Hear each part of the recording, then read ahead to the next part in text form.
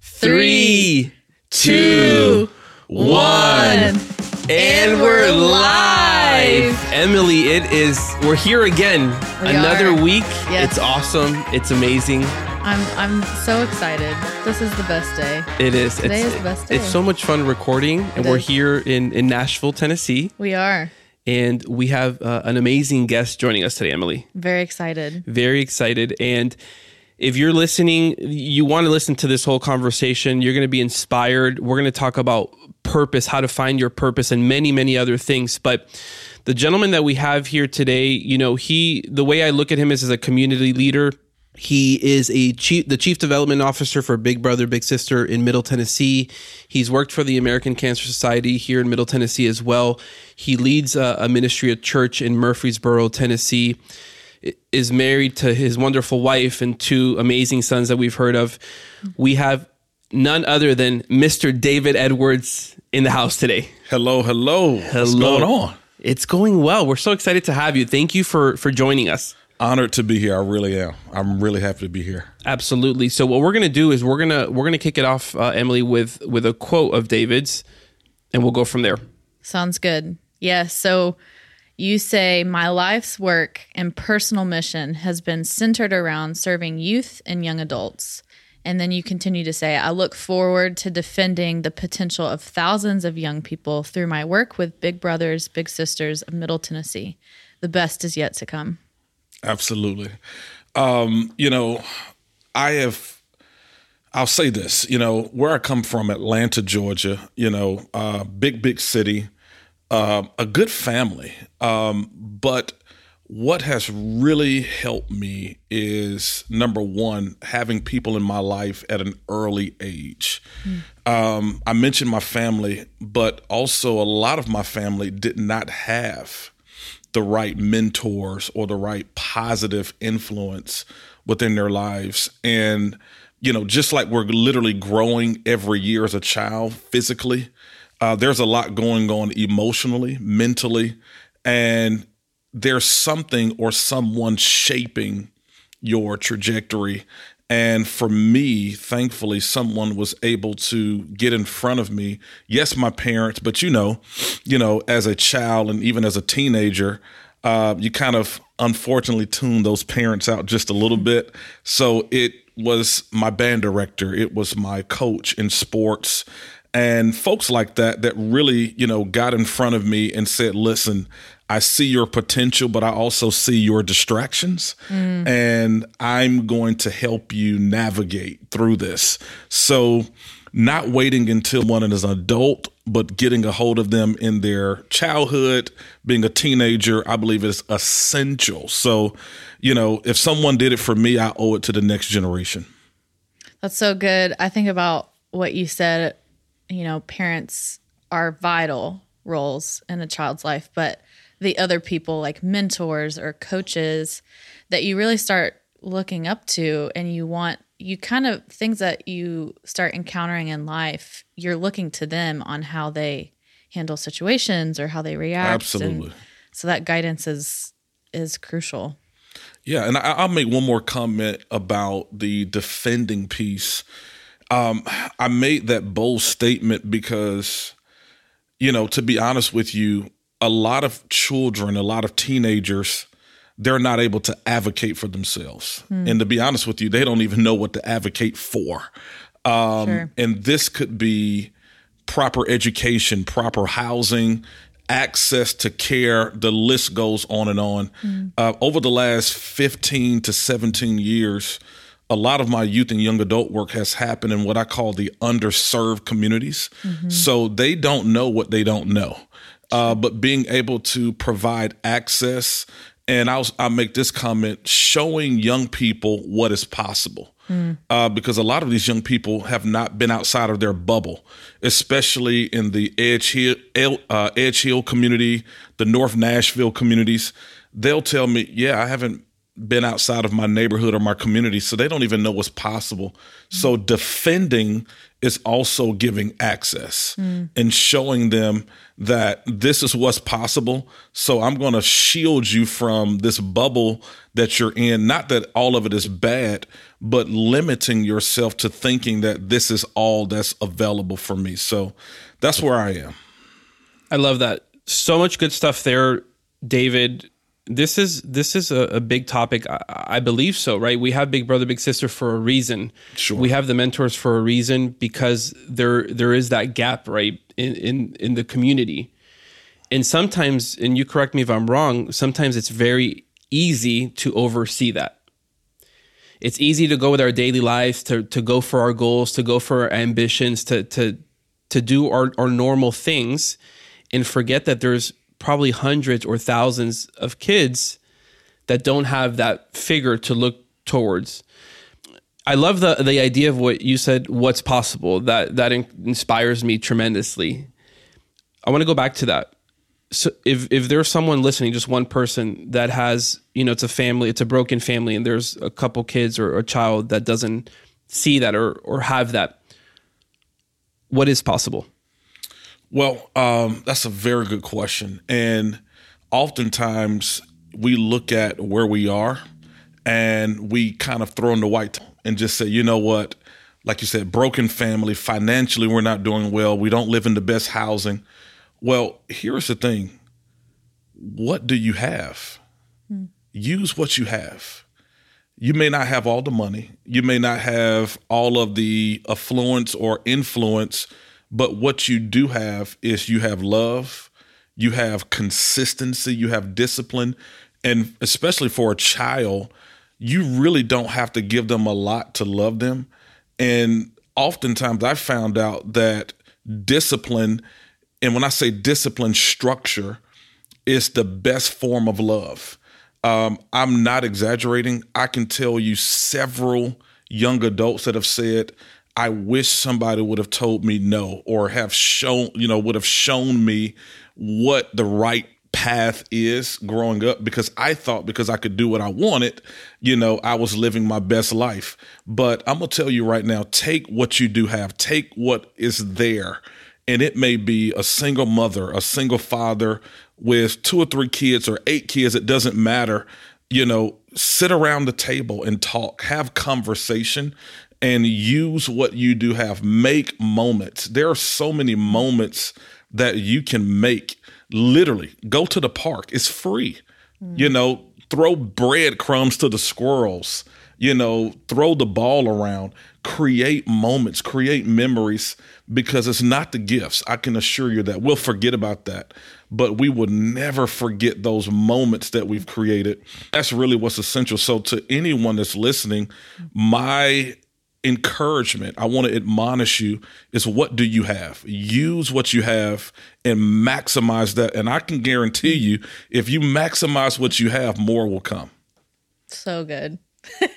Wonderful. I have tears in my eyes. It's just so powerful thinking about creating moments. It is. It comes back down to the micro moments, what we named the podcast for that particular reason. And what we talked about recently, Emily, in previous shows, to be aware of the moments, and not just being aware of the moment, but like David is mentioning, to take action on the moment, because so many times those opportunities are right in front of us, whether it's in our immediate family or, other families that are maybe in that position, and you can do something about it. You can invite the family to the park, like David is saying. You can invite them to do something that's not super expensive, and build that, little ecosystem, that little community, and encourage that family. I know would go such a long way. And even bringing you back home to me, as I was telling David, I have a almost 13-year-old son, and he doesn't like when I tell him no, David. Shocker. For some reason, teenagers don't like that word. No, it's offensive. It is offensive. It is. But I couldn't agree more. Structure. It's a form of love, and it's hard to hear that, obviously, for the kid. But my goodness, it's also hard for the parent, because you actually have to do something about it. Absolutely. Absolutely. So powerful. So speaking of moments, and you're talking about creating moments, what are some moments that move you, or through your experiences, what are some moments that you have experienced that have moved you, or what are moments that you think of that can move others? Yeah. So when I think of a moment, it is something that you can plan or something that actually literally happens in the moment. But I guess the heartbeat, both sides, is the motive, wanting to engage in a meaningful way. I'll give some examples. My wife and I were right at coming up on 15 years of being married. And we'll get to that a little bit later. But I remember in the first year or two of our marriage, we didn't have a lot. And we would literally, look forward to Friday coming home from work. And this is when Redbox was very popular. And it was like $1.25 or something like that for a movie. And we would literally get a burger and we would sit on the couch and we would call that our date night. But here's the thing. We were present in the moment. We wanted to be there. You would have thought we were at Ruth Chris or at a fancy steakhouse with our little $5, $10 burger and our Redbox movie. We engaged with each other. We were like not just physically there, but mentally, spiritually present. And we created moments and we laughed at each other and with each other. And, just simple things like that. And even, fast forwarding to now we have sons, last weekend, we played Monopoly. My oldest son, who's 9, David the fourth, he was like, Dad, I want to play Monopoly. You bought this game for us for Christmas. And I'm going to tell you, I was tired, because I had worked all week and, doing a lot of different presentations for my job and pastoring the whole nine. On Friday, I was like, I'm ready to go and lay down. But it dawned on me, you know what? This is something that they really want. They're not asking me for a gift. They're not asking for a vacation. They're asking for a moment. They're asking for a moment. And we literally stayed up. I'm ashamed to say how late because we've done it twice. Don't think I'm a bad parent, but we played Monopoly until about 1:30 in the morning. Wow. No exaggeration, about 1:30. But you know what? For my 8-year-old tapped out. He was like, I'm done. He passed out on the couch. But my 9-year-old and my wife, we kept going until about 1:30. And that was a moment that my 9-year-old is still raving about. And he's asking, when can we do it again? And the fact, it was more than the game. It was all about, I'm with my dad, I'm with my mom in a meaningful way.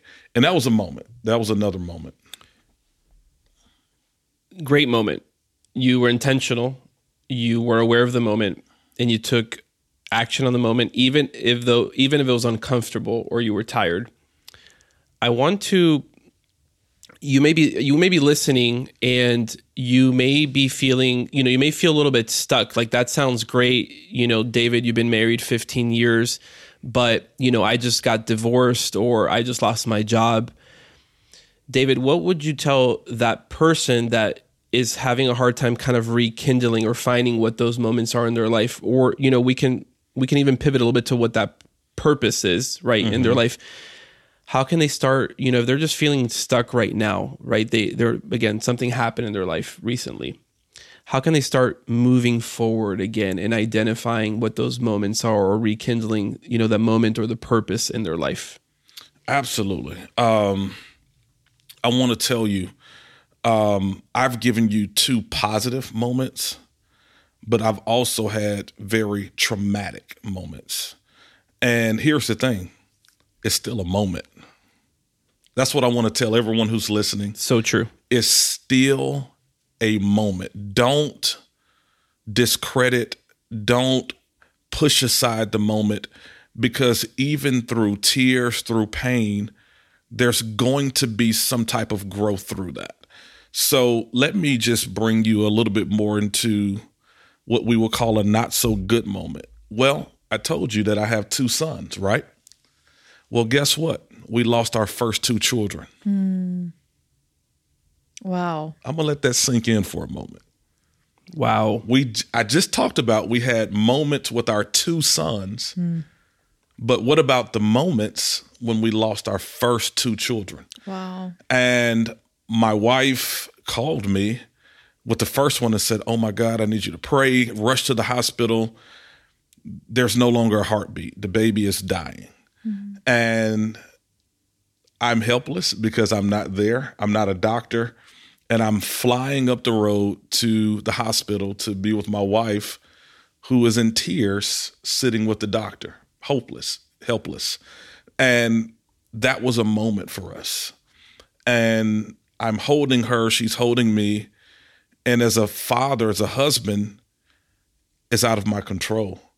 So right now, you may be in a position where you feel like this is completely out of my control. I want to tell you, don't quit.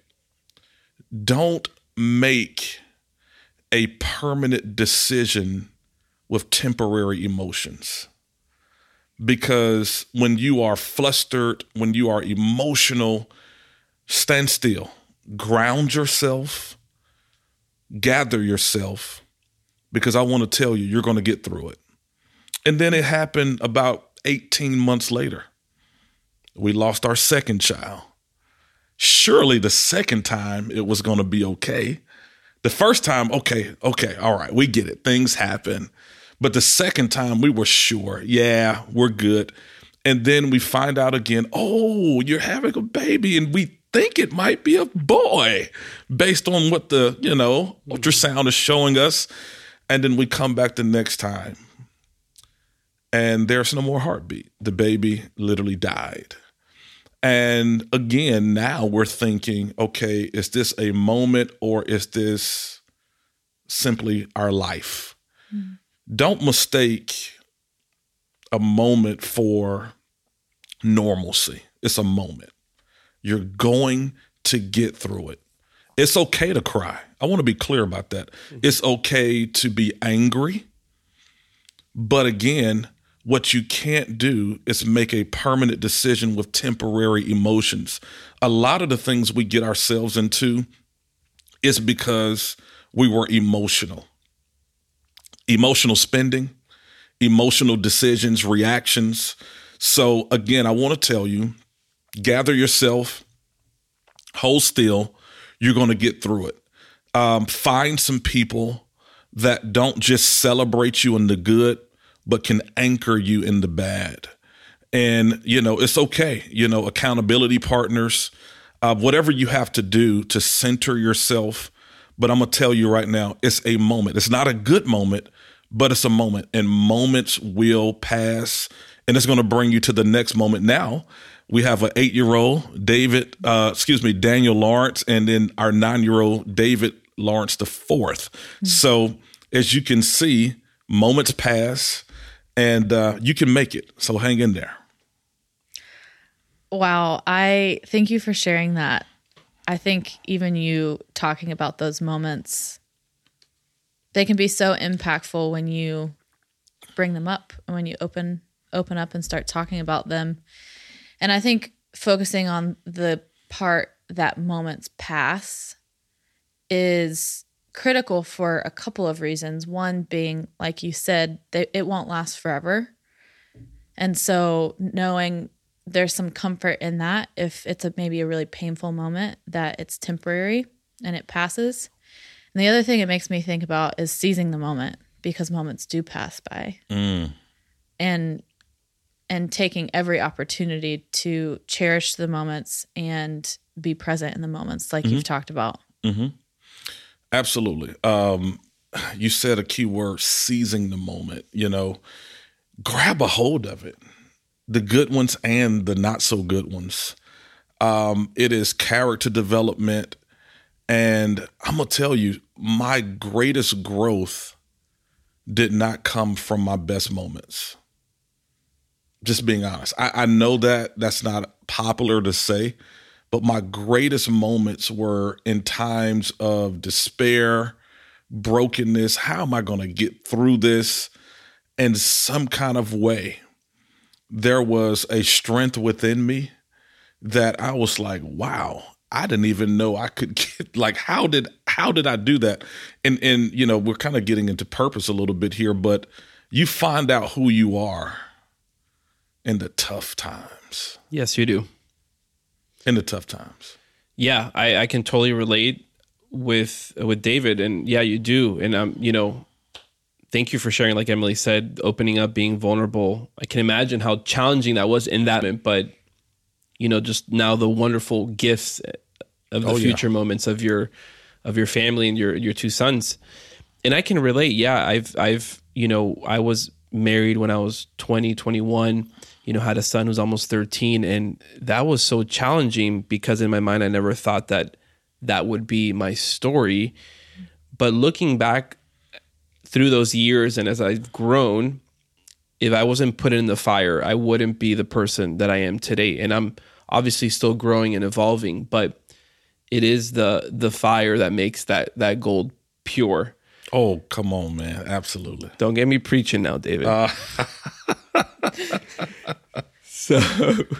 So if you're listening this morning or in the afternoon, maybe you're walking right now, maybe you're going for a jog, maybe you're at the gym, you're having a coffee, you're hanging out with friends. Thank you for listening. But if you're going through the fire, like David said earlier, keep pushing through.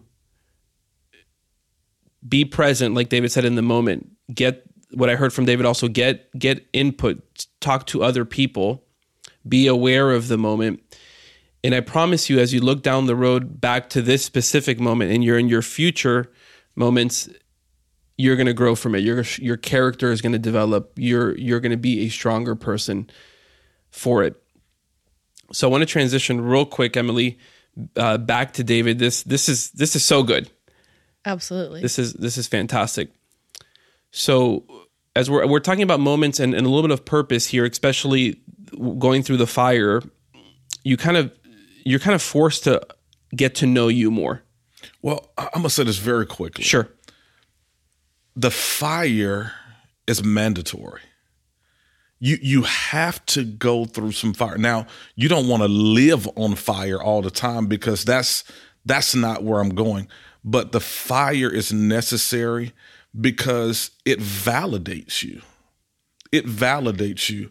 There is no validity around a career, a marriage, you name it, without having the fire, because you hit it right on the head. It purifies you. So everything that you go through process-wise, again, it can be in the marketplace, family, ministry, you name it, there has to be a purification process. So putting you on fire is just cranking up the heat to get rid of everything that should not remain with you, because everything that starts with you cannot remain with you. And unfortunately, that's people sometimes. There are so many things that has to come off of you. And to be honest with you, some things we don't want to let go of, and some things we don't even know that is what's attached to us until the fire purifies it off.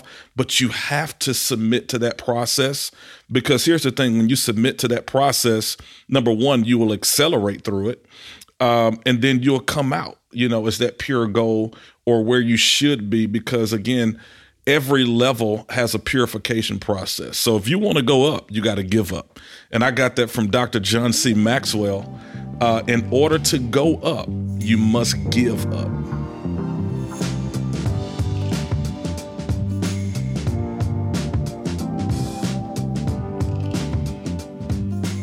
What a great conversation today with David. Thank you so much for listening. And also thank you, David, for just joining this conversation with us today. Absolutely. And we're so excited, David, to have you back next week for part 2, where we dive deeper. We dive deeper into multiple things, into your story, which I'm so excited about, and things like purpose and how to find our purpose. So, David, like Emily said, thank you so much again for being here. And we're so excited to bring you back next week for part 2. And one way we would love to continue the conversation with you is through community. And you can send us a text message to 615-257-9548. And myself or Brian will respond back to you.